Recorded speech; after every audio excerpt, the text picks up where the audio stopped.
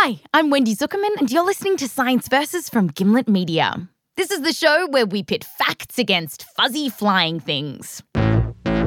On today's show, bees. Because from what we've been hearing, they're in an awful lot of trouble. Massive, mysterious reduction in the bee population, and it's becoming a serious concern. A mysterious disease that is killing honeybees across the country. Dead bees are washing up on a popular beach in Naples. Bees are key to our food system. They help pollinate a bunch of things that we love to eat and drink, like blueberries and squash, tomatoes, pears, and even coffee. And all that pollination makes bees powerhouses for the economy. A report by the United Nations found that the work that bees do is worth hundreds of billions of dollars. And now, they seem to be in danger. Even everyone's favourite liberal is freaking out. Future generations will judge us by how we cared for the tiniest creatures. I am not just asking you to save the bees. I am asking you to save your souls. To see just how much trouble these tiny creatures are in, we went to meet a beekeeper who's living through the bee-pocalypse right now. Steve Ellis. Yes, my name is Steve. I love bees. I'm going to admit it. Our senior producer, Caitlin Sori, and reporter Shruti Ravindran first met Steve on a very cold and windy morning in Minnesota. Welcome to you both. This is our little town of Barrett. Yeah, it's lovely. It's freezing. Little different than New York. Yeah. Caitlin asked Steve about the worst case scenario, and he didn't sugarcoat it. What does a world without bees look like? A world without bees is a really scary thought. A world without bees is a world without blooming flowers and plants. It's a bland, drab existence. We would still have food, but we'd be eating gruel. The stakes are high. Stakes are very high, yeah. It literally is like Dorothy and the Wizard of Oz going from Oz to Kansas. World without pollinators is going from Oz to Kansas. Steve first realised that we were leaving Oz about a decade ago when he got a phone call from one of his employees who told him that many of his bees were dead. I was personally stunned by the whole thing. 50% are gone and the others don't look all that good. What are we going to do, So there's an immediate panic sets in. And what was happening to Steve's bees was happening all around America and even in parts of Europe. A survey of US beekeepers at around that time found that they lost about 30% of their honeybees. And some beekeepers reported that a mysterious and frightening thing was happening to their hives. Bees were disappearing. Scientists had little idea what was going on, but they gave it a name anyway. They called it the bee rapture. No, of course they didn't. They called it colony collapse disorder. And since that time, Steve says that things have gotten much harder for him. His bees are still dropping dead and getting sick. Here's Shruti. So your hives have become hospitals. It's exactly true. When Shruti got back from Minnesota, she told me about what she saw. So Steve drove us out to this cornfield. In the middle of these fields, there were these small boxes, which is where the hives were, and they were lightly buzzing. As we approached these hives, we saw that the grass under them was kind of dark and discolored and black and crunchy. And then as we got really close, we realized that the thing that was black and crunchy was dead bees. Oh, this is more than it should be. I would guess about 80 dead bees, something like that. We also saw this tiny little sick bee. It was hanging onto a blade of grass and quivering. It was this tiny little fuzzy thing with a pink petal-like tongue that it was sticking out of its tiny fuzzy face. It was too weak to fly, and all around it on the grass were these really sick bees that were crawling. And all in all, it was a pretty grim scene. I know that this hive won't make it. It's already starting to show signs of dwindling down, and it's not even winter yet. So, is this really the beginning of the end for bees? There's a lot of casualties out there. What's killing them? That's the case we're investigating on today's show, the murder of the bees. And we're looking at 3 possible suspects. 1, pesticides. 2, diseases. And 3, industrial farming.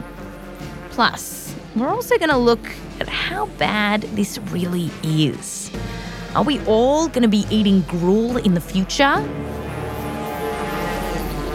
When it comes to the bee-pocalypse, there's a lot of angry buzz. But then there's science. Science versus Bees is coming up just after the break.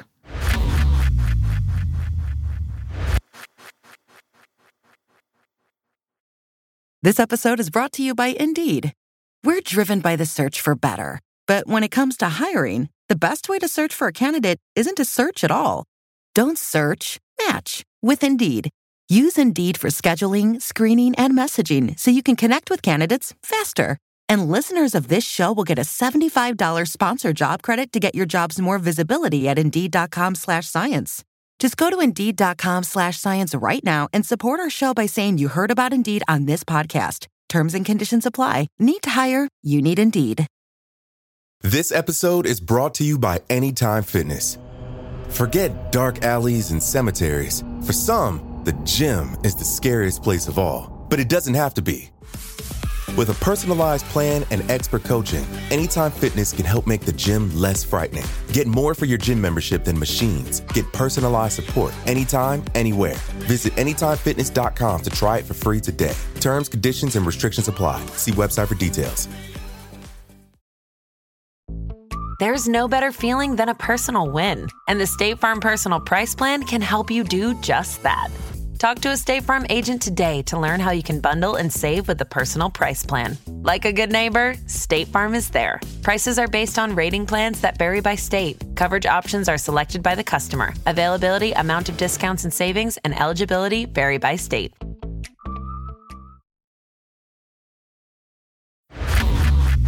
Welcome back. On today's show, we're looking into what's killing the bees. Okay, first bee killer suspect. Pesticides. And there's one particular pesticide that people are really worked up about. Neonicotinoid pesticides are harming bee colonies more than previously thought. Nicotine-based pesticides, or neonics, they've been linked to the collapse of bee colonies. Neonicotinoids, or neonics.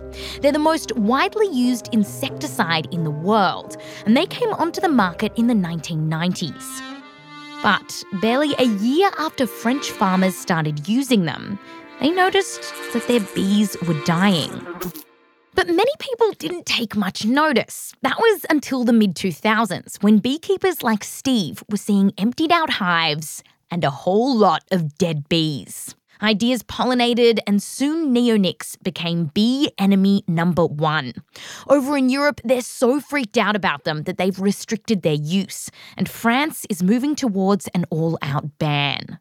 So, are these pesticides really to blame for the bees dying?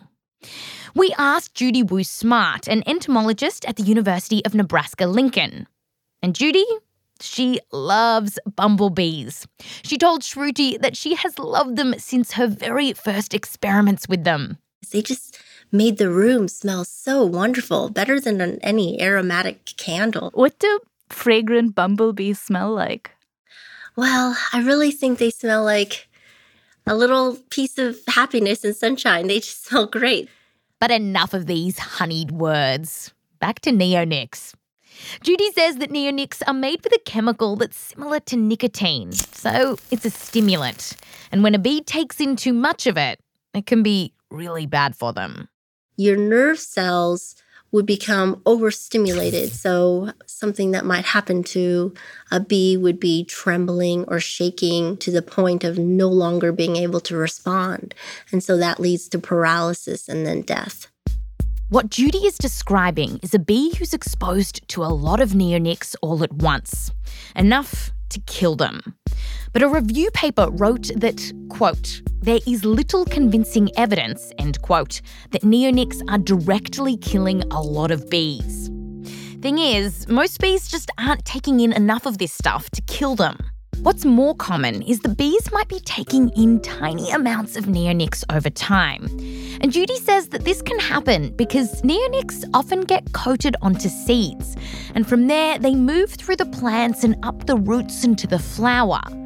So, even though farmers aren't targeting bees with neonics, bees can accidentally take them in when they pollinate the flowers. Yes, yeah.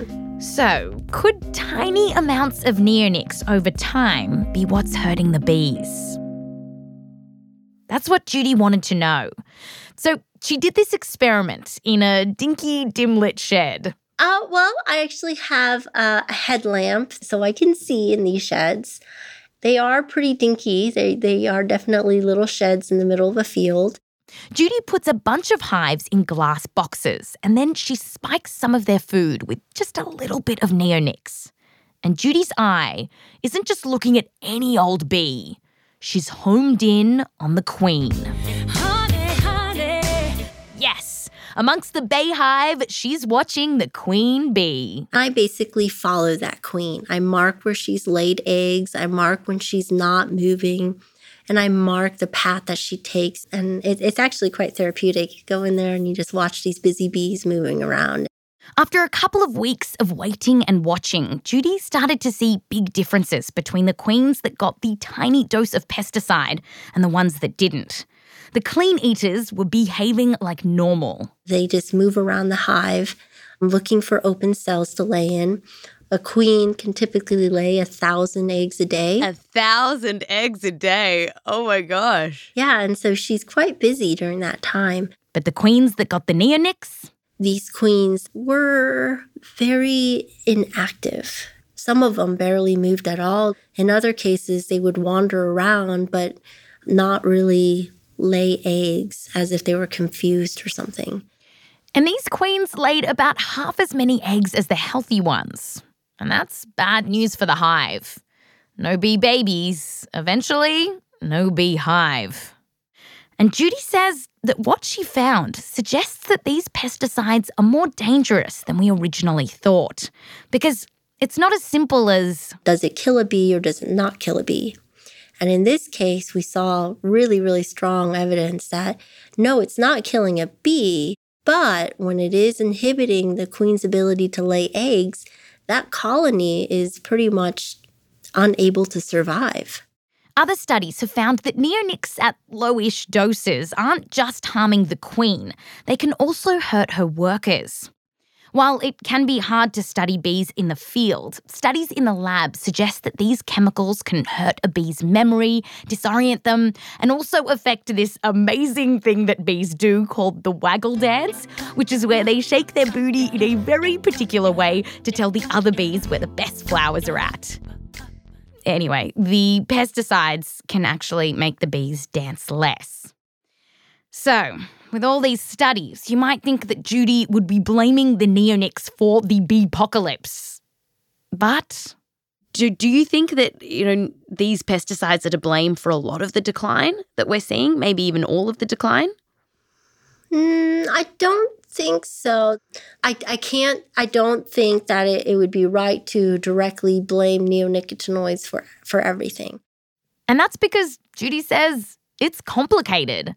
Some studies don't even find that neonics hurt bees, and work published earlier this year found that, yes, while some bee colonies shrank after being exposed to neonics, a few colonies actually grew. Plus, there are other chemicals to consider here. It's not just neonics on a farm. Neonicotinoids is just one class of insecticide that the bees are facing. But, some studies have showed that they are exposed to over 100 different compounds. Researchers are now concerned that fungicides or other pesticides that farmers use might be working together with neonics to form a toxic brew. But Judy says there's just a lot we still don't know. Conclusion. Neonics can kill bees if they get exposed to enough of them at once. But for the most part, that's not happening. New evidence suggests that tiny doses of pesticides over time can hurt bees. But even then, these chemicals probably aren't entirely responsible for the bee-pocalypse. So, what else is there? Well, bee diseases. Dave Goulson studies them. He's a bee researcher at the University of Sussex in the UK. And Dave's been trying to save the bees since he was a kid. I remember when I was about 6 or 7, I found some bedraggled kind of wet bumblebees on some flowers that got caught out in the rain and brought them in and tried to dry them out by putting them on the I put them on the hot plate of the electric cooker. Wait, why did you put them on the hot plate? To dry them out because they were all soggy, you know, they'd got wet, and I figured I even made them little blankets of tissue paper and put them over the top. Next thing I knew, the poor things were in flames. And Decades later, Dave became a scientist so he could actually save the bees. I sometimes think the rest of my career has been trying to make up for my early bee incineration incident. And Dave walked us through bee killer suspect number 2. It's one that Professor Frink from The Simpsons knows all about. Thundering thorax! It's just exactly what I feared. This bee has been felled by bee measles, or as I call it, beesles. Animals can get sick? Yes, they can. Just like humans, bees can get infected with bacteria, fungi, and even parasites. And these parasites can spread tiny viruses. And there is one particular beesle that has many scientists worried. It's called the Varroa destructor mite. No, that's seriously what it's called. So, say you're a honeybee and you're buzzing about in a big field, and then you land on a flower and a parasite latches onto you. That's the Varroa destructor. It's annoying and it makes you weak, but it probably won't kill you. What it will do is suck your bee blood. And when it does that, it can infect you with viruses. And looking around, many of your friends are also infected. So, is this what's killing your bee kind? Dave told us that one of the most common viruses that bees can catch from that big fat parasite is called the deformed wing virus. Oh my gosh, so what does she look like? She looks like a perfectly normal bee, apart from the fact that her wings are all crumpled up and completely useless. So she can only ever walk. If lots of the bees are infected that way, then the hive's had it. And another nasty thing that can make bees sick is a teeny creature that lives inside the gut of bumblebees. This beesle can make it harder for the bees to collect food, and once infected, they can die younger. It's just a really crap disease to get. Literally.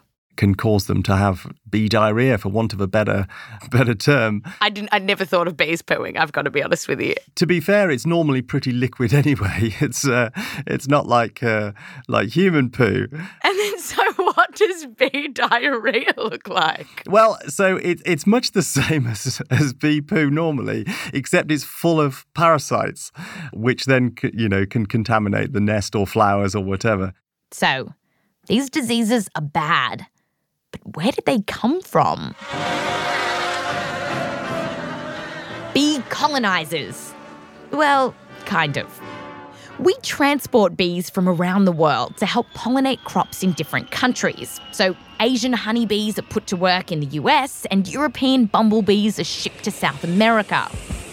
And here's the thing. These bees bring foreign diseases with them, which the locals might not have immunity to. That parasite, the Varroa destructor, came to the US from Asian bees several decades ago. And now it's the #1 bee problem that beekeepers in the US had this year. That's according to a report from the USDA.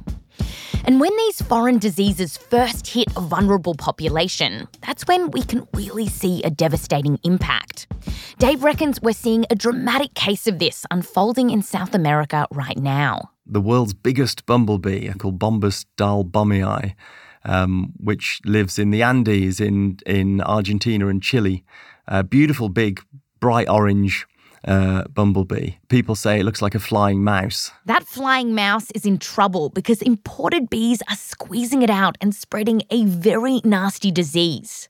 And now this beautiful giant bumblebee seems to be vanishing. So there's a high risk that the world's biggest bumblebee may actually go extinct in the next couple of years. Conclusion. Diseases are a big player in the bee-pocalypse. For decades, local bees have been getting sicker and sicker, in part because bees are being transported around the world and spreading diseases to new populations. But in the case of the murder of the bees, there's one more suspect that we want to tell you about. Well, they're more like an accessory to murder. And that's the modern world and how we grow our food. Well, you see, bees get their food from the nectar and pollen in lots of different kinds of flowers. And so for many bees, their happy place is a wild meadow. But in many places around the world, wild meadows with all sorts of flowers have been replaced by farms, large expanses of the same crop. And there's not as many different kinds of flowers for them to forage. Here's Dave. Most people who live in a city think that wildlife lives in the countryside, but actually the sad truth is now if you go on a journey across Britain on a train or on a motorway and look out the window, the countryside is green, but it's a sterile green desert, if you like, from a bee's perspective. As agriculture has become more intense in parts of the world, it's also demolished spots where bees might like to nest. A review paper from several years back found that, quote, habitat loss is generally thought to be the most important factor driving bee declines, end quote. Conclusion. Our giant farms filled with crops and just a few flowers can be a pretty hostile place for bees. But even that can't explain why all of a sudden our beekeeper Steve's bees started dying. After the break, we finally crack the case of the dead bees wide open. Where the honey bees at? Where my bees at?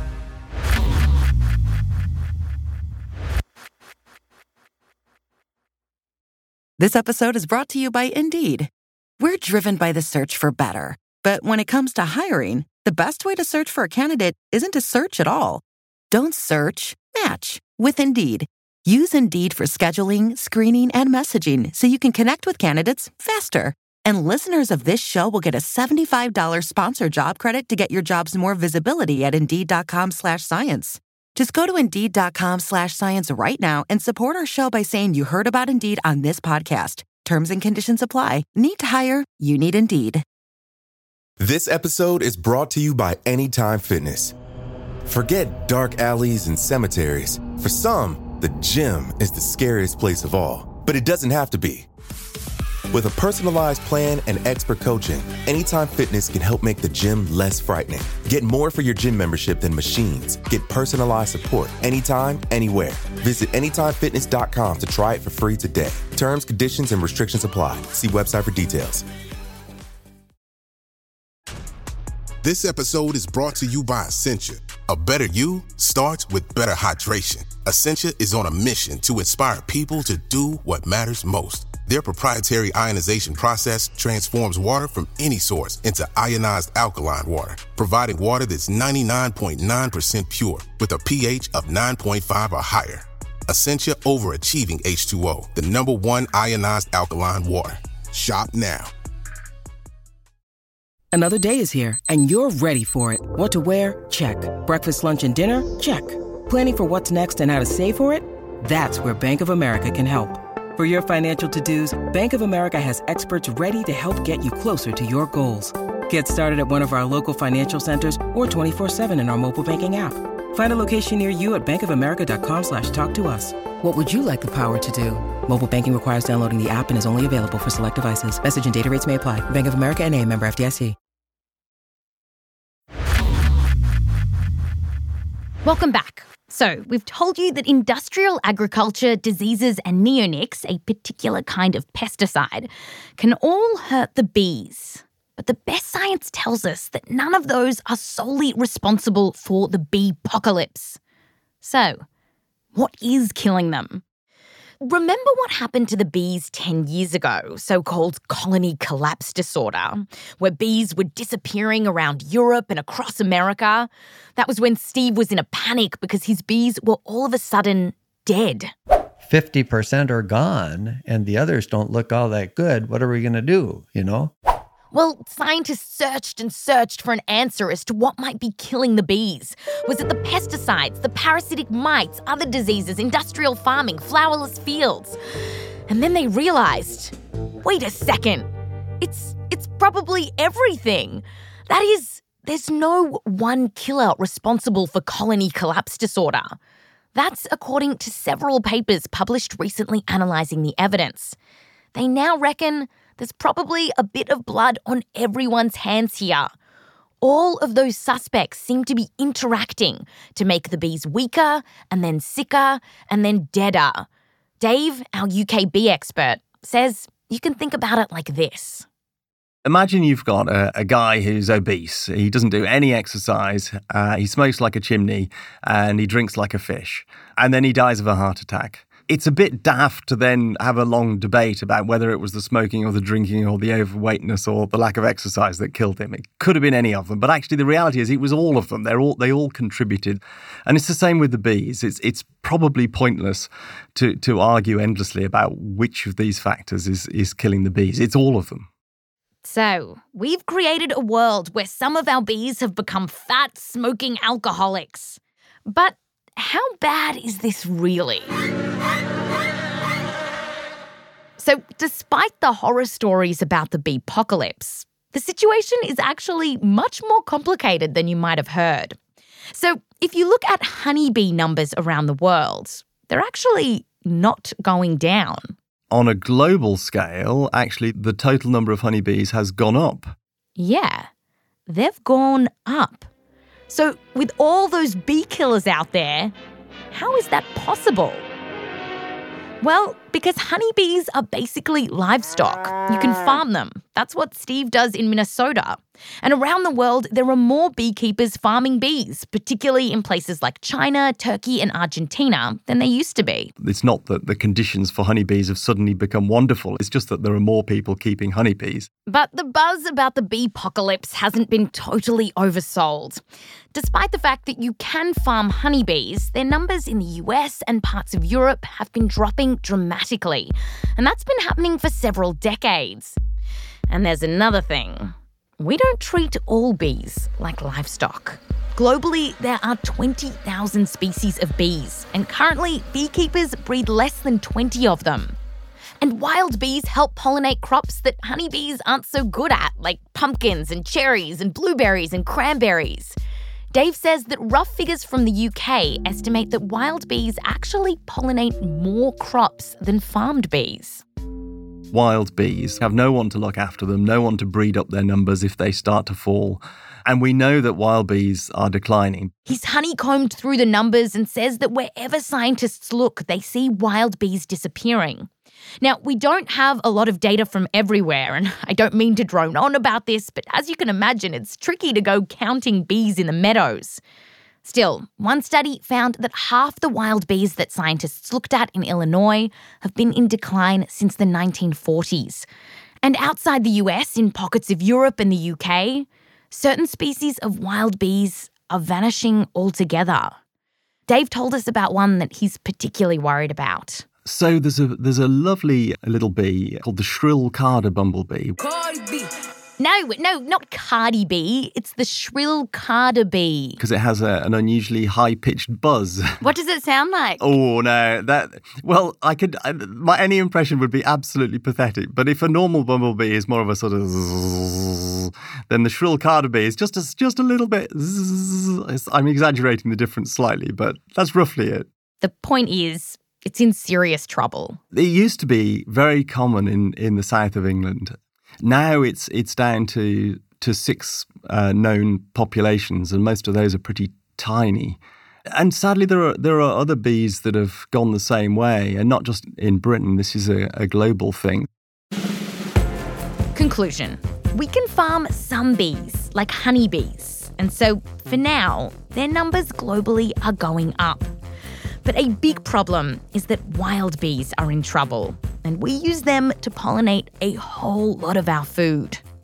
So here's a thought experiment. What happens if we do lose all the bees? Like, will we go hungry? Well, a review paper found that while a lot of crops use bees for pollination, very few rely on them entirely. Most crops can sneak by using wind and other insects to help with pollination. But with a growing population and a hungry world, sneaking by is going to get harder and harder to do. Without the bees, we'll grow less food. Exactly how much less food? That is really tricky to answer. One paper estimated that without bees, global food production could drop by up to 8%, which might sound small, but again, there's going to be more hungry mouths to feed, so this could become a big problem. So, when it comes to the bee-pocalypse, does it stack up? Well, bees are dying in many parts of the world. And what's killing them? Is it the pesticides, the beesles, or intensive farming? The answer is, it's all of them. That's what the hive mind of scientists now think is happening. If we lost them all, we wouldn't be eating gruel, but it would become harder to grow many crops. And we don't want to wax lyrical here about the bees. I mean, not to belabor the point, but they are in a sticky situation. The thing is, for decades now, we've wanted to use bees exactly how we've wanted to use them. We farm them to make sure they pollinate our food and make our honey. But at the same time, we've created this incredibly hostile world for them. And fixing it isn't as easy as just switching up our pesticides or farming more bees. Plus, climate change is probably going to make things worse for the bees. So, you want to know what's killing the bees? It's us. Sorry to be such a buzzkill. Excellent speech, just excellent. That's science versus the bee-pocalypse. And if you want to get more information about this episode, you should subscribe to our newsletter. We've got the transcript in there for each episode, including all of our footnotes, and there's a lot of fun stuff that we looked at during the week.